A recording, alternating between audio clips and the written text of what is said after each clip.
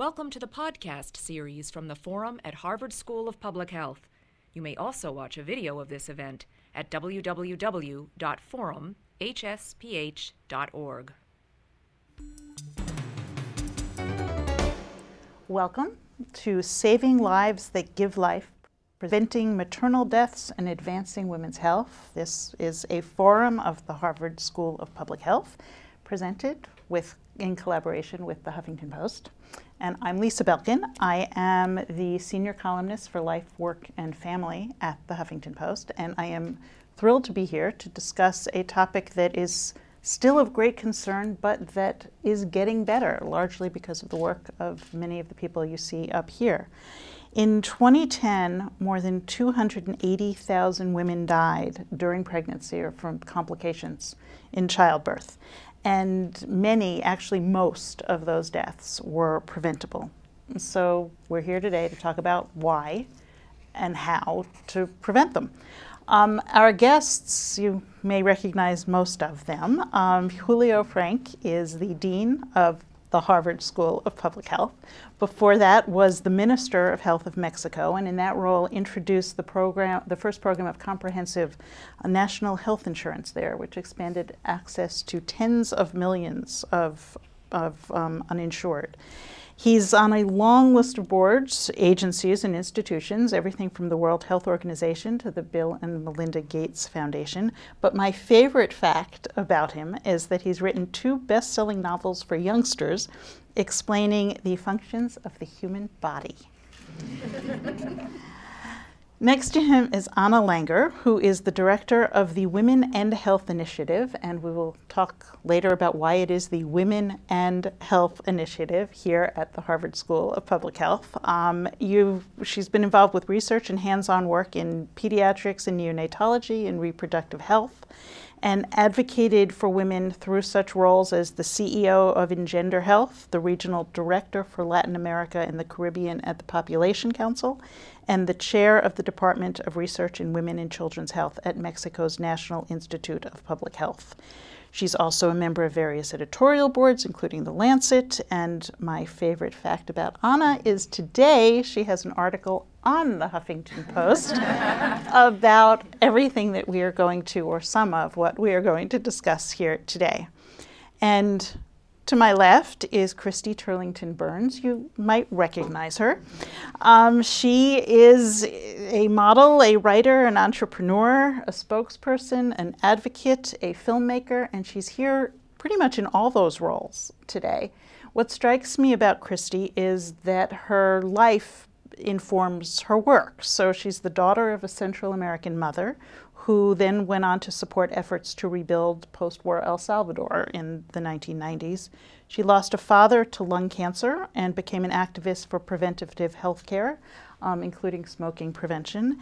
And her own complications around the 2003 birth of her first child led her to be the advocate she is now for maternal health. She's the founder of Every Mother Counts, an advocacy and mobilization campaign to put the spotlight on women who are dying while giving life. And my favorite facts about Christy is she's interviewed the Dalai Lama, and she ran her first ING New York City Marathon last year with Team Every Mother Counts. Are you running again this year? We are. All right. I'll be on the sidelines cheering. The debut of Every Mother Counts coincided with the debut of No Women, No Cry, which is a film that you're going to be screening here tonight. And so we thought we would start with the trailer for that to sort of set the mood and set the stage. The day my daughter was born was one of the greatest days of my life. But it also became the scariest.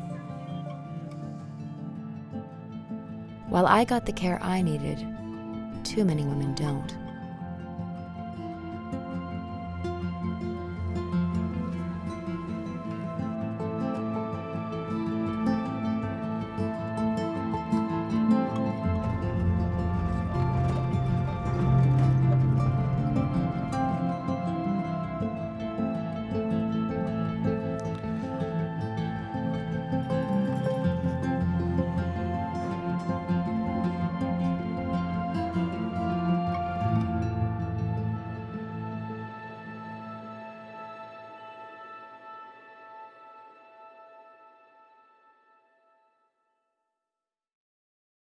So Christy, what got your attention and why should this get our attention? Well, as you could sort of see in that little bit of a teaser, after I delivered my daughter Grace nearly 9 years ago, I experienced a postpartum hemorrhage. And I had a really perfect pregnancy and a perfect delivery up until the complication happened. And it really surprised me and frightened me. But I was in a birthing center within a hospital in New York City, and the team that was working with me, my midwife, had an obstetrician that was backing her, and he was right outside the door, and the nurses worked really closely together. And as a team, they, got me and my child to a place where we were stable and we were fine. When I went home after delivering my daughter, I started to explore, why me? Why did this happen to me? And there were no real medical answers that I could find up until recently, actually. But in trying to understand what happened to me, I came across this shocking information around global maternal health, and that I learned at that time that more than 500,000 women were dying from pregnancy and childbirth-related causes around the world, and that completely shocked me. I thought that if a woman dies giving life, that it was probably a very, very rare event, and it wasn't as rare as I assumed it was. And I think once I knew the information, I couldn't sort of put it elsewhere. It wasn't enough that I had the care I needed. I wanted to try to help ensure that every woman has that care. So I sort of took a journey in learning more and exploring more, and ended up traveling to Central America and then South America to Peru with CARE. And that's where I kind of got to learn a little bit more about the global statistics and what was happening and what were some of the other causes and what were some of the other solutions. And the more that I learned about the solutions, the more hope that I saw or that I felt. And it made me, I think it inspired me to want to do more and to be able to make a film like this, that I could bring more people into the conversation and into the dialogue, really, that needs to continue in order to address this issue. Is part of the reason we don't know because of, or is one of the obstacles to solving the problems, the fact that we all assume, like you assumed, that, and back in the 1800s, women died in childbirth, but we fixed that now? I do think that's one of the problems. I mean, it's a tricky thing because there is a certain amount of fear in any pregnancy, right? I mean, we all kind of go into it without knowing, what's going to happen to us, and I think if we're honest with ourselves, there's always that fragility that comes along with giving birth. So I think part of it is almost PR that has gotten us to sort of no, you're going to be fine. This is perfectly natural. You're going to be fine. People do this all the time, and we've been doing it from the beginning of time. But I think with that, I mean, for me, I was a very informed pregnant person. I couldn't get more information in, and yet I still didn't know. And I feel that information is empowering, and I think there's a way to make people aware of this without frightening them more, but to empower them and to, I think, again, be a part of a solution. So, Anna, why do the women who die? You brought us a pictorial representation of it. Sure. Explain. Yeah, most women die as a result of obstetric complications that happen during pregnancy, delivery, or the immediate postpartum period. And those complications are the same everywhere, and you have them depicted on the right side or left side of the slide. Those are sepsis, postpartum hemorrhage, which is the condition that Christy suffered of, obstructed labor, eclampsia, which is pregnancy-induced hypertension, and the complications of unsafe abortion, and a number of other causes. Those complications happen to women everywhere, in developed and developing countries, better off and poorer women. What makes the difference between life and death is access to good care, which is exactly what Christy's case illustrates. If all women had timely access to good quality care, the number of maternal deaths will significantly improve or would be significantly reduced. There are some statistics on that slide too. Every 90 seconds a young woman dies while giving life. By definition, women who die as a result of pregnancy are all young. And another very, very appalling statistic is that 99% of maternal deaths happen among the poorest women in developing countries, although in the US we are not doing that well either. I mean, the US ranks relatively low compared to other countries, probably because of the inequalities that exist in this country. In fact, maternal mortality is considered the health indicator that better reflects inequalities.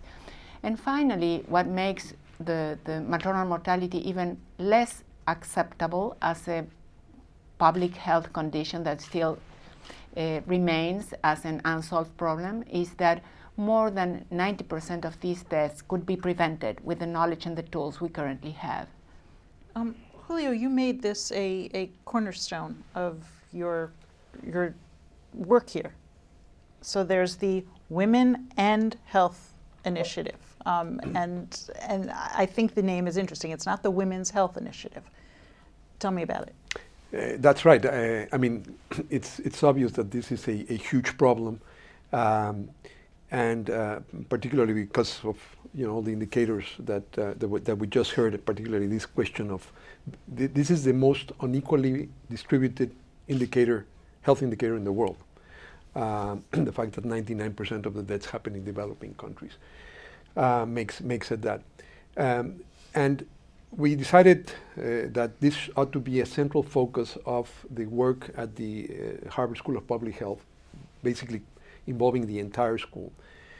And for that, I developed this flagship initiative called Women and Health that Anna Langer actually leads within the school. And notice that I use the word "and." It's not women's health, as you pointed out, Lisa. It's women and health. And the idea here is to think about women not just as the bearers of the problems, but also as the main actors in the solutions to those problems.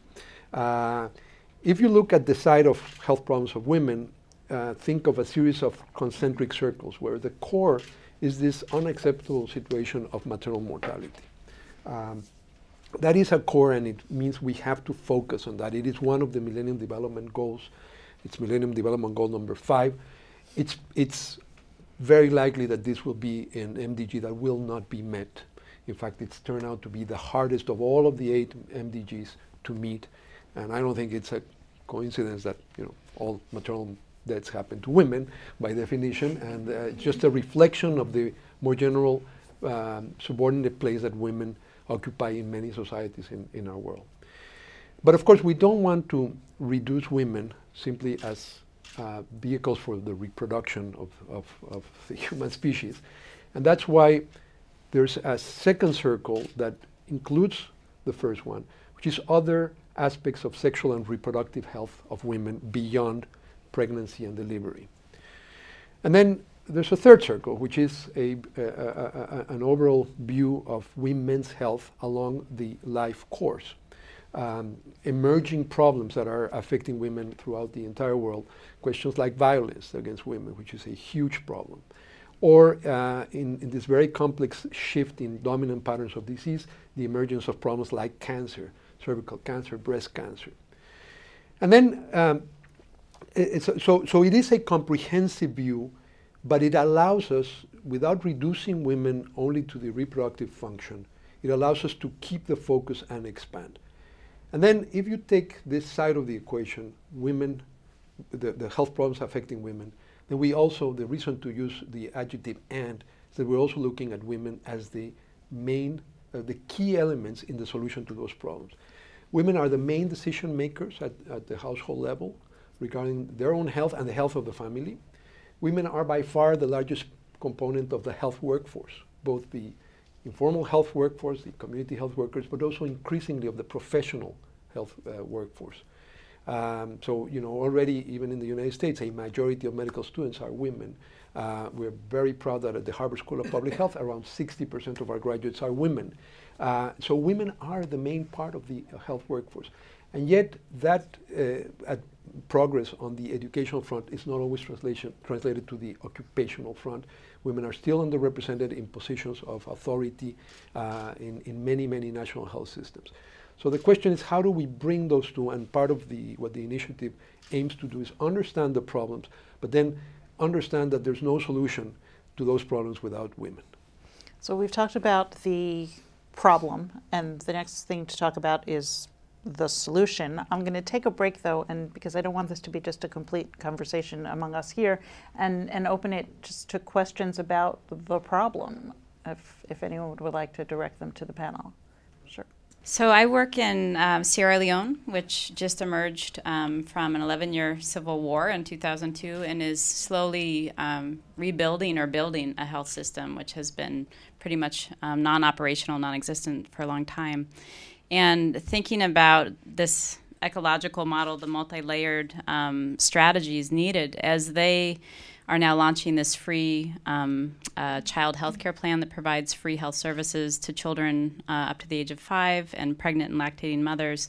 There are some mechanisms to build on. And if you were advising a government in a low-resource setting like this about what are the key ingredients that you have to, and if you think not just in the immediate care encounter, but also across the layers strategically, what are the key ingredients that need to be anticipated and invested in for reducing maternal mortality, but also improving and promoting overall women's health and the health of girls across the life cycle? Anyone? I mean, let me jump in just with my experience in Mexico as Minister of Health. In the context of a comprehensive reform. So, we weren't coming out of a civil war, but it was a moment of great political transition. And the idea of, in a country that had finally made the transition towards democracy, of thinking of social rights as an integral part of democracy. So, also a moment of very important social change. It was possible to postulate the idea that you cannot accept this kind of inequalities. And that drove a general health reform process that, as Lisa was saying at the beginning, has led now to universal coverage. There were 50 million people uninsured, and half of those were half of the population, and those are all now insured. And the question was, how in a process of overall reform of the health system, how do you keep the priorities very, very focused?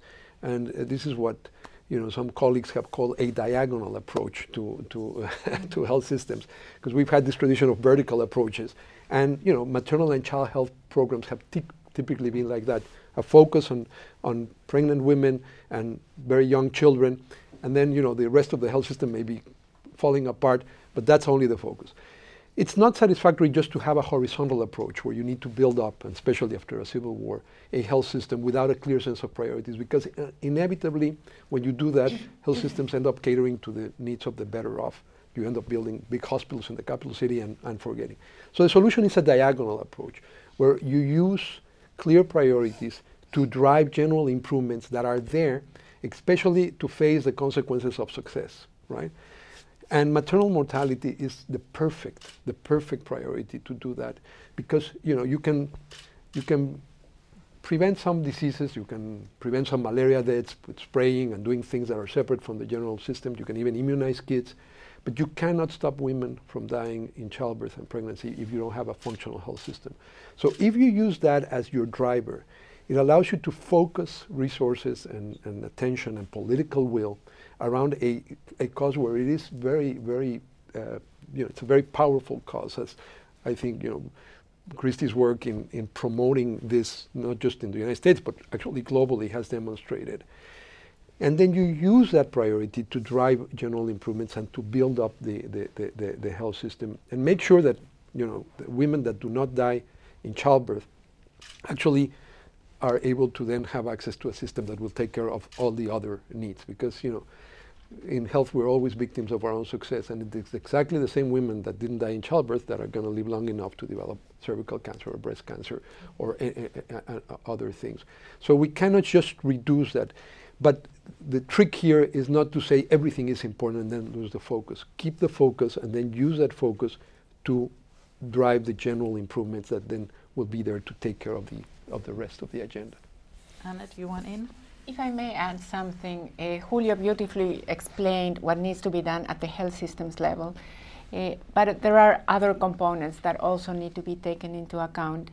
The social determinants of maternal mortality are very important, and those are basically the gender inequalities or the low value that some societies and cultures assign to women. I don't know if that would be the case in Sierra Leone or not. I'm not so familiar with that particular country, but probably that's the case. So women are not considered an asset that is valuable enough to invest what needs to be invested in terms of eradicate preventable maternal death.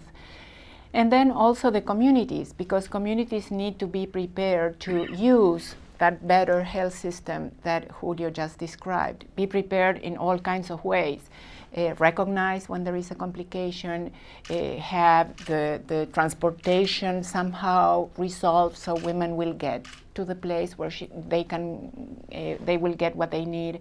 There needs to be like a change in the mindset of the people too, who will hopefully use those services that will provide the care that women need to prevent death and disability.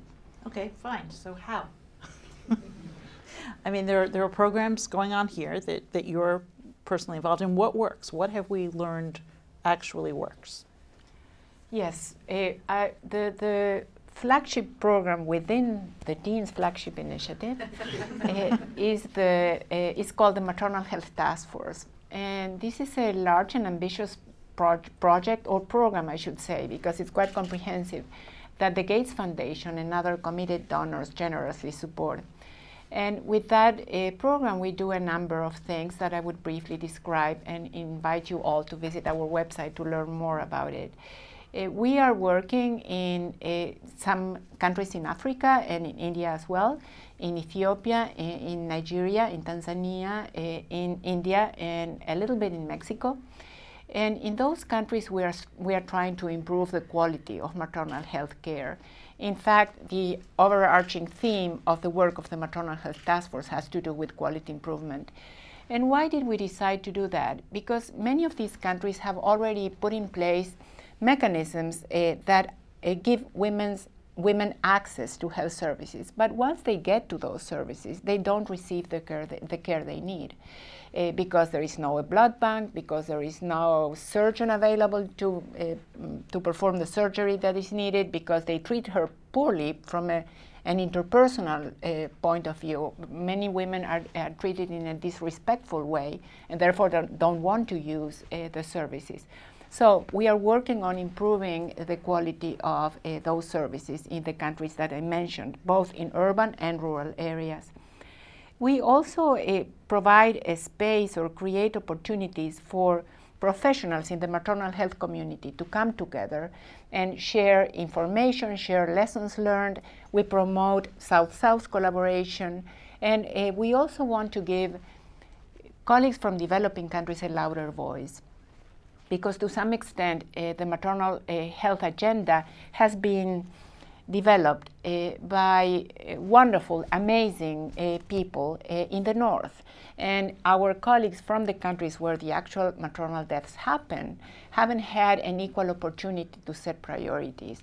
So we are particularly focused on that. We provide a large number of scholarships, so colleagues from developing countries can come to the conferences and technical events that we organize. We will have soon the second Global Maternal Health Conference in Arusha, Tanzania in January of 2013. And that's where we are applying the approach that I just described. And finally, two other components that I would briefly mention. We are educating the next generation of professionals in the maternal health field in the countries where we work, and here in the US too. We are opening opportunities for Harvard students and others to get exposed to the realities of women's lives in developing countries and what it means to deliver in those places. And we have a very robust knowledge management system. In other words, a website that organizes in a very user-friendly way data, the maps that show who's doing what where on maternal health, new papers, events that are going to happen. So everybody can go to that website and learn what's going on in the field of maternal health. Do we know why the numbers have gone down? We know why the numbers are up. We just talked about that. Do we know what's gotten better, what we're doing right that has caused them to drop? Well, You go ahead. I don't know. Very briefly, I think that the increased attention that Julia was mentioning before definitely contributed. The fact that the international community embraced the reduction of maternal mortality as one of 8 Millennium Development Goals definitely helped. So we have a moment here to use, and Exactly. and we should use it. Yes. This is a moment that matters to countries, that matters to the international community, to the UN. The UN just had the General Assembly this week and again ratified maternal mortality, or the reduction of maternal mortality as one of the global top priorities. And also some technical developments that have happened over the last few years. I mean, we now know much better how to deal with some of the complications that I briefly described some minutes ago. Basically the result of advocacy, research, and commitment and engagement from the global and country level communities have contributed to the decline that we are now seeing. So Christy, talk to me about the attention, because that's what you bring to this. I mean, you have a megaphone and that's how you use it. What makes it resonate with the people who have to fund this, who have to, all your work is only possible if there are funders and grants, and what do people respond to and what do they not respond to so much? Well, I guess my role has really been around engaging the general population. There have been a number of people working very hard on this issue for 30 years plus. And when I came into the field, I could recognize that all of this, I mean, one of the first questions I asked one of my mentors early on was, how do you keep at this when the numbers aren't changing? And then suddenly, the next year later, the numbers started changing. And I don't know I mean, that's all the effects of a lot of different things that have been at work for a long time. And I think there's a misconception that these things happen quickly. And I think that's what's difficult for donors to understand. I mean, these things take time and they take generations, and surveys in many countries are done every 10 years. And they're not done every year, like this information that keeps showing this declining number is proving. So it's great to see that the numbers are coming down, but I think a better lens on why and how and what methodologies are we using to understand what the data is showing us is really important too. And then my job is to disseminate that information to the general public so that they can see that, yes, this is progress, yes, this is hope, but it's not so easy that it's going to figure itself out. Like, we still have to continue at this. Because one of the places that it has become more of a focus of attention is here, where it is still clearly a problem, but not the same dimension of a problem. So what resonates here? Well, I think there's that sense that, that it can happen, that there is, I mean, for me, I try to message that it can happen to anyone. The complications can. I mean, 15% of any pregnancy can have a complicated outcome.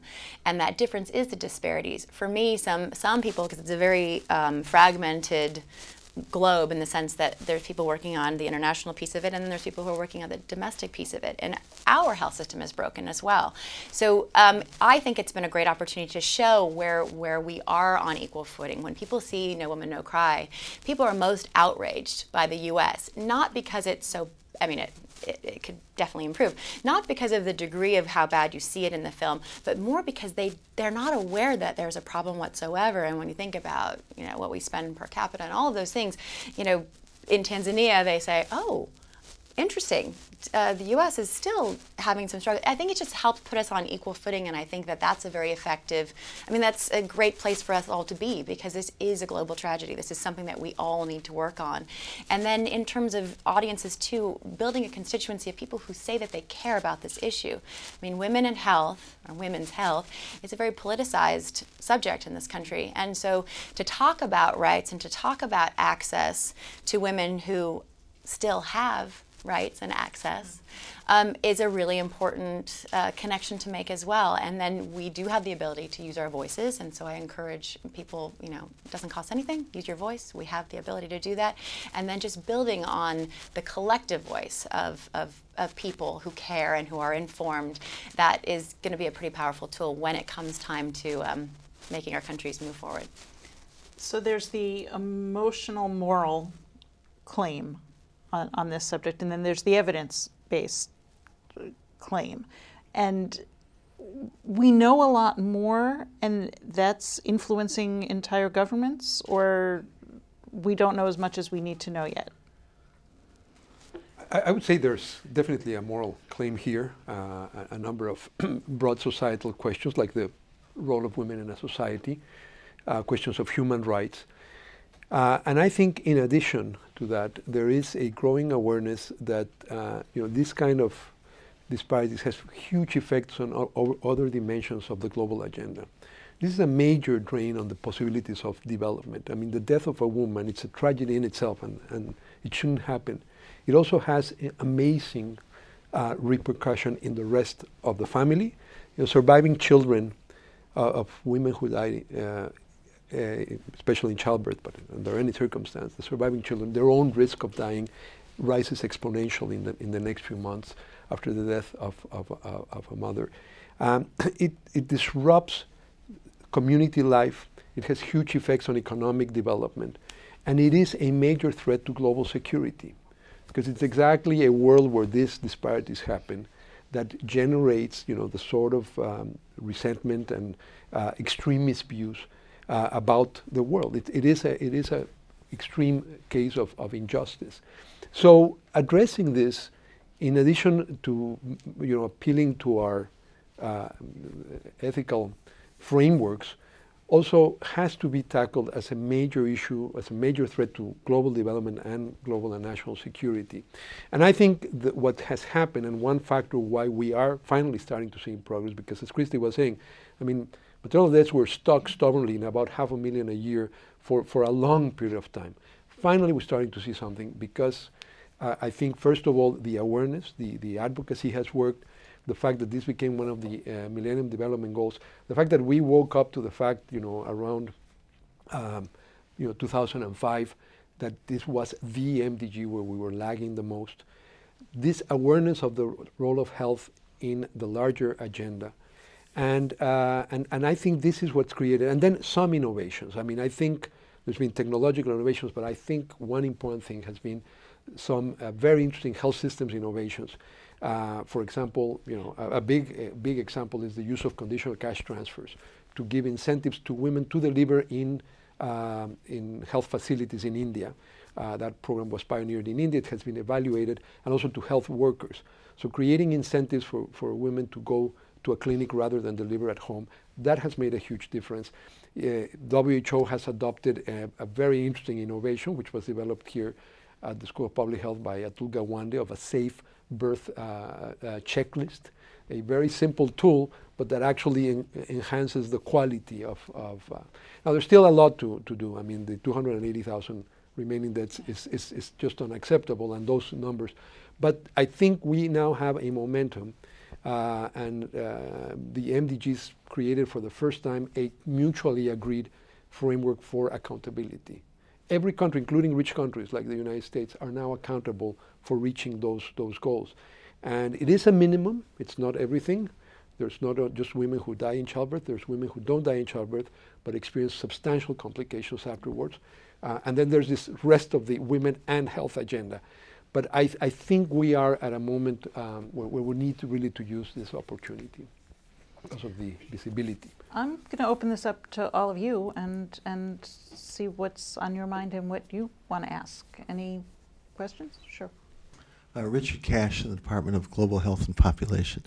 I would submit to Julio and to others that there's a fourth circle, which you alluded to. That is the health of the woman and that impact on the rest of the society. Postpartum depression, of course, affects the ability to care for the child. Premature death of the mother affects. But if you take that stance, then maternal mortality is important, but it is only one part of the agenda, and I wonder whether there is, as important as it is, whether there's too much emphasis on this and not on these other collateral impacts that the health of the mother has on the rest of the family and the society. I mean, I think the using this extreme negative outcome is a way of focusing our attention on that problem, but then exactly engaging in the rest of the circles. The larger effect of a maternal death, I think, opens up a whole host of things, and it creates the opportunity for the sort of diagonal approach that I was alluding to, because and that's what the Women and Health Initiative tries to do. And then, it opens the opportunity also to start analyzing the sort of upstream determinants that Anna was talking about. There's a very close correlation between the level of maternal mortality and the status of women in a society. So, it opens the opportunity to focus not just on the downstream effect, but, to really do what's the essence of public health, which is to understand the root causes and try to intervene at that level and raise the question of the general status of women and the rights of women in societies. But if you just start from the abstract notion, I think it's very hard to do it.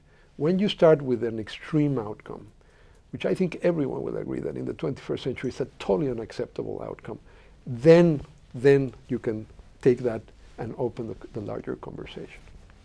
Anna? Yes, I would like to add a few comments to Julio and a comment that Christy made earlier.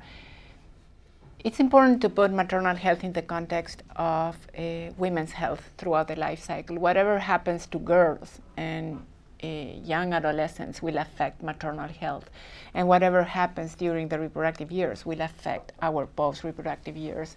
So it's not that our lives as women can be so easily compartmentalized.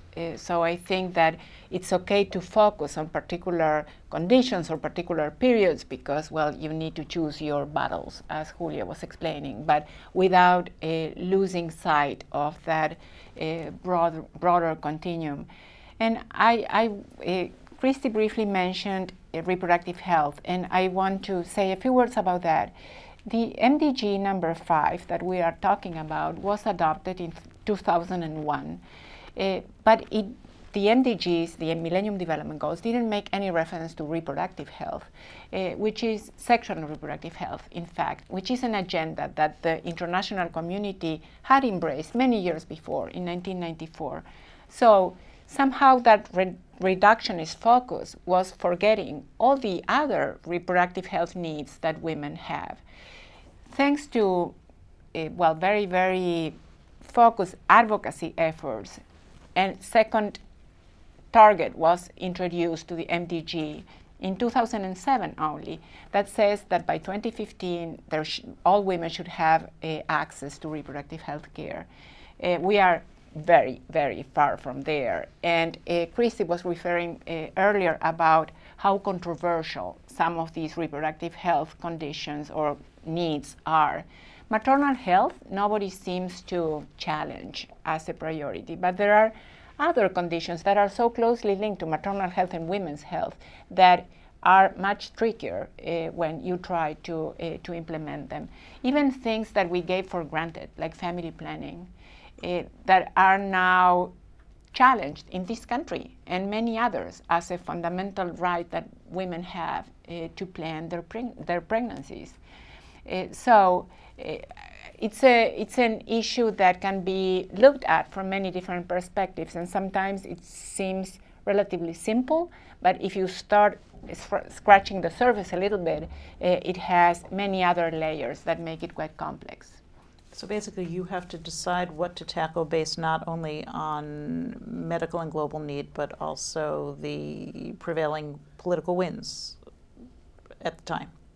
Yeah, that's definitely something that you need to have in mind. And we as researchers and professionals in this area can contribute to somehow solve those tensions by providing evidence, hopefully. So, for instance, there is strong evidence about the links between family planning and or access to good family planning and maternal mortality. Some people think that giving a voluntary access to women to good quality family planning would be the most effective intervention to reduce maternal mortality, because you would reduce the exposure to pregnancy, and therefore, by definition, fewer women If would you're die. not pregnant, you cannot die in childbirth. Exactly. Yes. That's one I of think that's pretty much a fact. That's one of the mechanisms it works through. But there are other mechanisms too. If women have access to family planning, you can prevent pregnancies that happen too early in their lives or too late in their lives.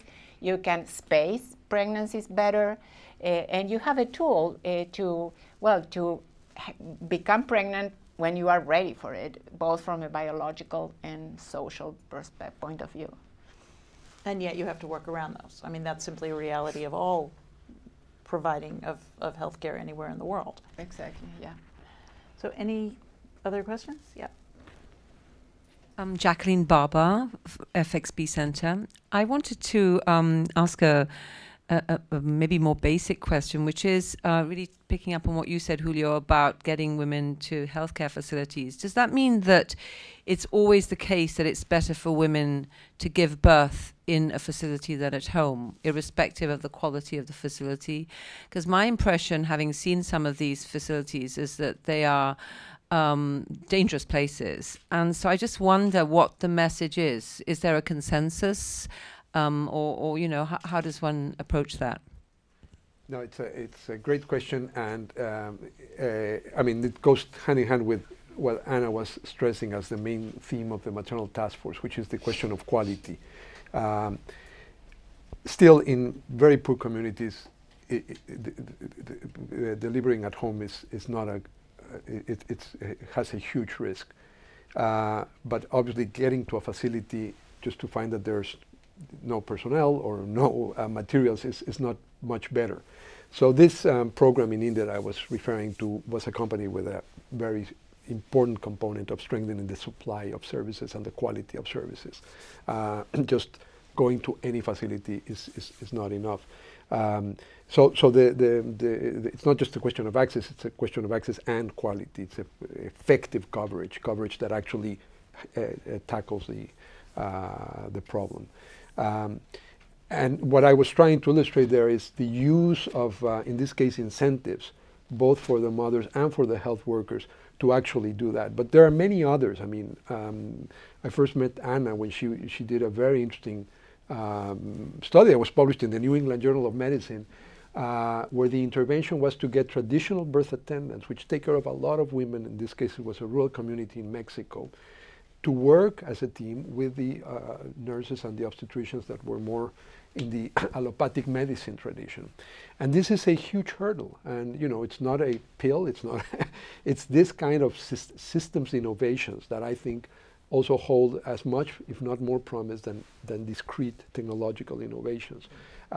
Developing cultural competencies so that you really get a teamwork and you mobilize community health workers, but hand in hand with the health professionals. It's those kinds of innovations that I think are also very much part of what we should be looking at. And then the other big effort which we need, which is, there's lots of innovation, there's lots of progress, but we have lacked systematic ways for shared learning. So somebody does something, it has a great result, and then no one learns about it. And again, this is something that the Maternal Task Force is trying to address. It's building the evidence-based and making sure that there's room for learning what works and, probably more important, what doesn't work. So it's the entire collection. I wouldn't say that simply assuring access by itself will achieve the results. But by the way, all of this is well within our reach. I mean, it is difficult, but it can be done. And the fact that India has achieved pretty spectacular reductions in maternal mortality, many other countries have as well.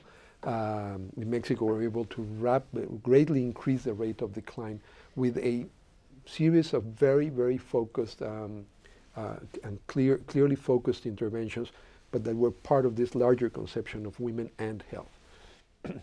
We have a question from an online viewer from Moscow, and this is a reproductive health question. Are there any incentive programs that you know of being in place or that you think should be run by communities, countries, cities, states, or governments to encourage family planning and eventually limit population growth? Not as many as there should be? No. I think it's very important. Those were tried a number of years ago, and they failed. This is a question of reproductive rights of couples, but especially of women. And the best predictor of the decline of fertility is to actually reduce infant mortality, right? And so, in a context where a lot of kids die, you can introduce whatever incentives you want. It's not going to work. There is a question of human rights here, and it's a question of allowing women women and men to freely choose the number and spacing in an informed way of the children they will have. I think this is not a problem of population explosion. This is a problem of fundamental rights of people, and this is a fundamental part of the health picture. As Anna was explaining, having large number of pregnancies, especially among very young women or women at the end of the reproductive age, closely spaced kids, all of that increases the risk. This is a health issue. I don't like framing this in terms of a population explosion, because I think that misses the point. And it misses the point that every country where fertility has declined, and it has declined in the vast majority of countries of the world, that was preceded by a decline in infant mortality. And that's because the families have the certainty that their children will survive, and that then creates the motivation to try to adopt modern methods to determine the number and spacing of children. And then what you need is a good health system that assures that those contraceptives and other measures are provided in time. And then what you need is a societal effort to assure that women can exercise those choices in a free way. But thinking that with a number of incentives we're going to do that was tried in the 1970s, that didn't work. It's a much more comprehensive approach, I think, that will work. Anyone else?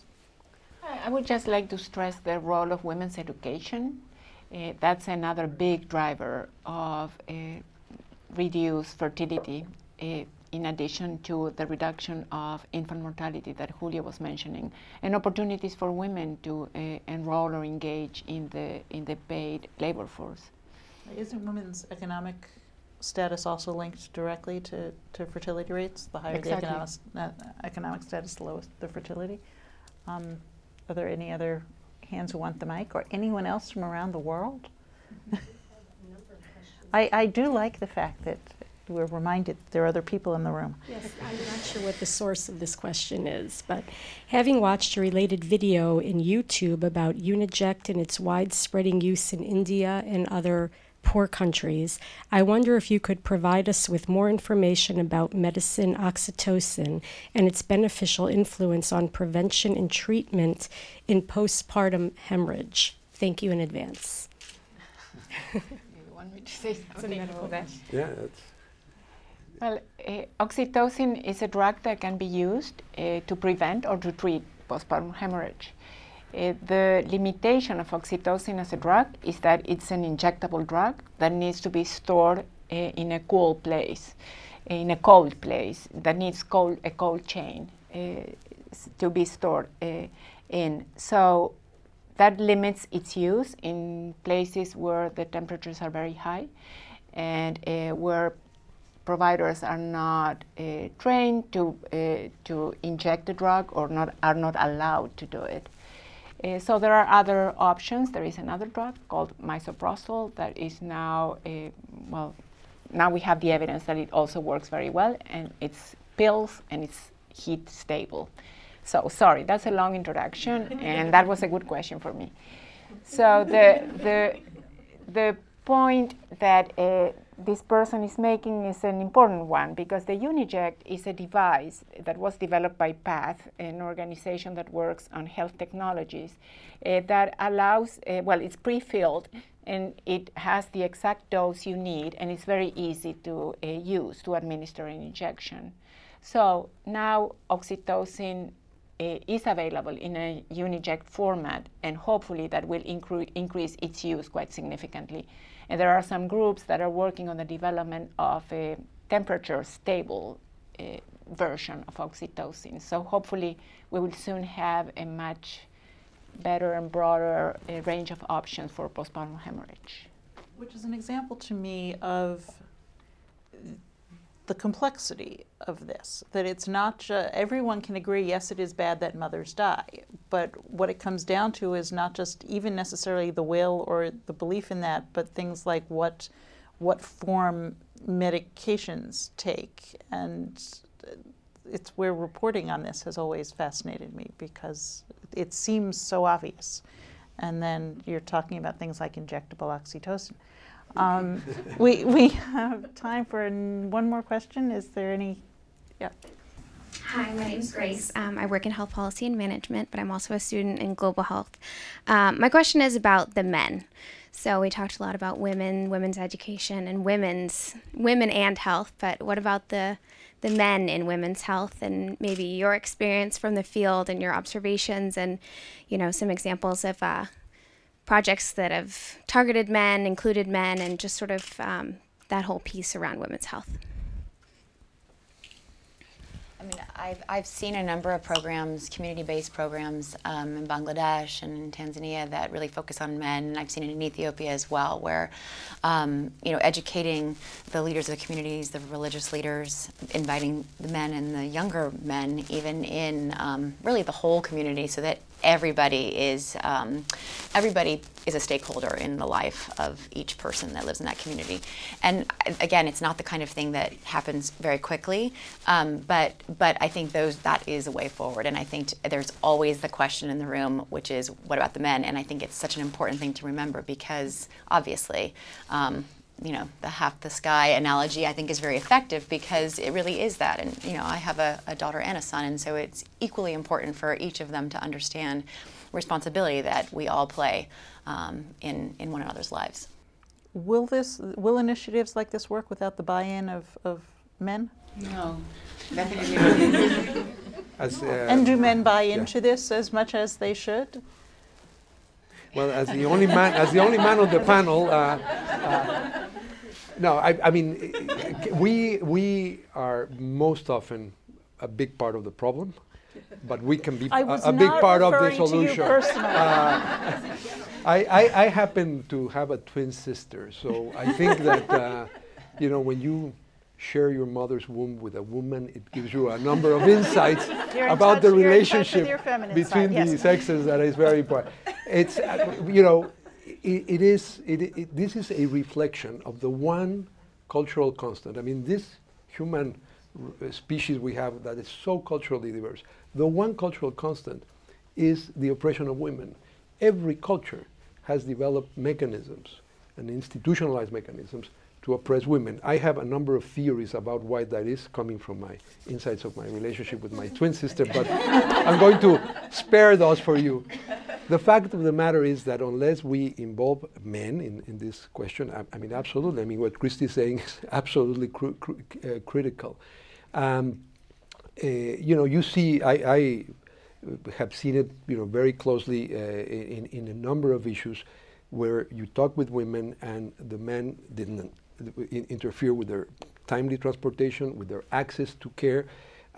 In the case of breast cancer, women that don't go and do a mammogram because they're afraid that they're going to be abandoned. There is this, social disease which is called machismo, and it's part of the picture. And conversely, I think that men, when they become and are included in the solution, and and their role is explained, they can be a powerful partner in this process. We play a very small part in reproduction, but it's still essential. So, although there are lab experiments going on right now that will. So, but I thank you for raising that issue, because I think we tend to forget. We talk of women and health or women's health, but implicit in the idea of women and health is the question of the relations among men and women as well, and the role that men can play both in the negative and in the positive. We got to work a lot on that. My clock is telling me it's time to wind down, so I'm going to thank all of you, and particularly thank our panel so much for what's been a fascinating conversation. Thank you. Thank you.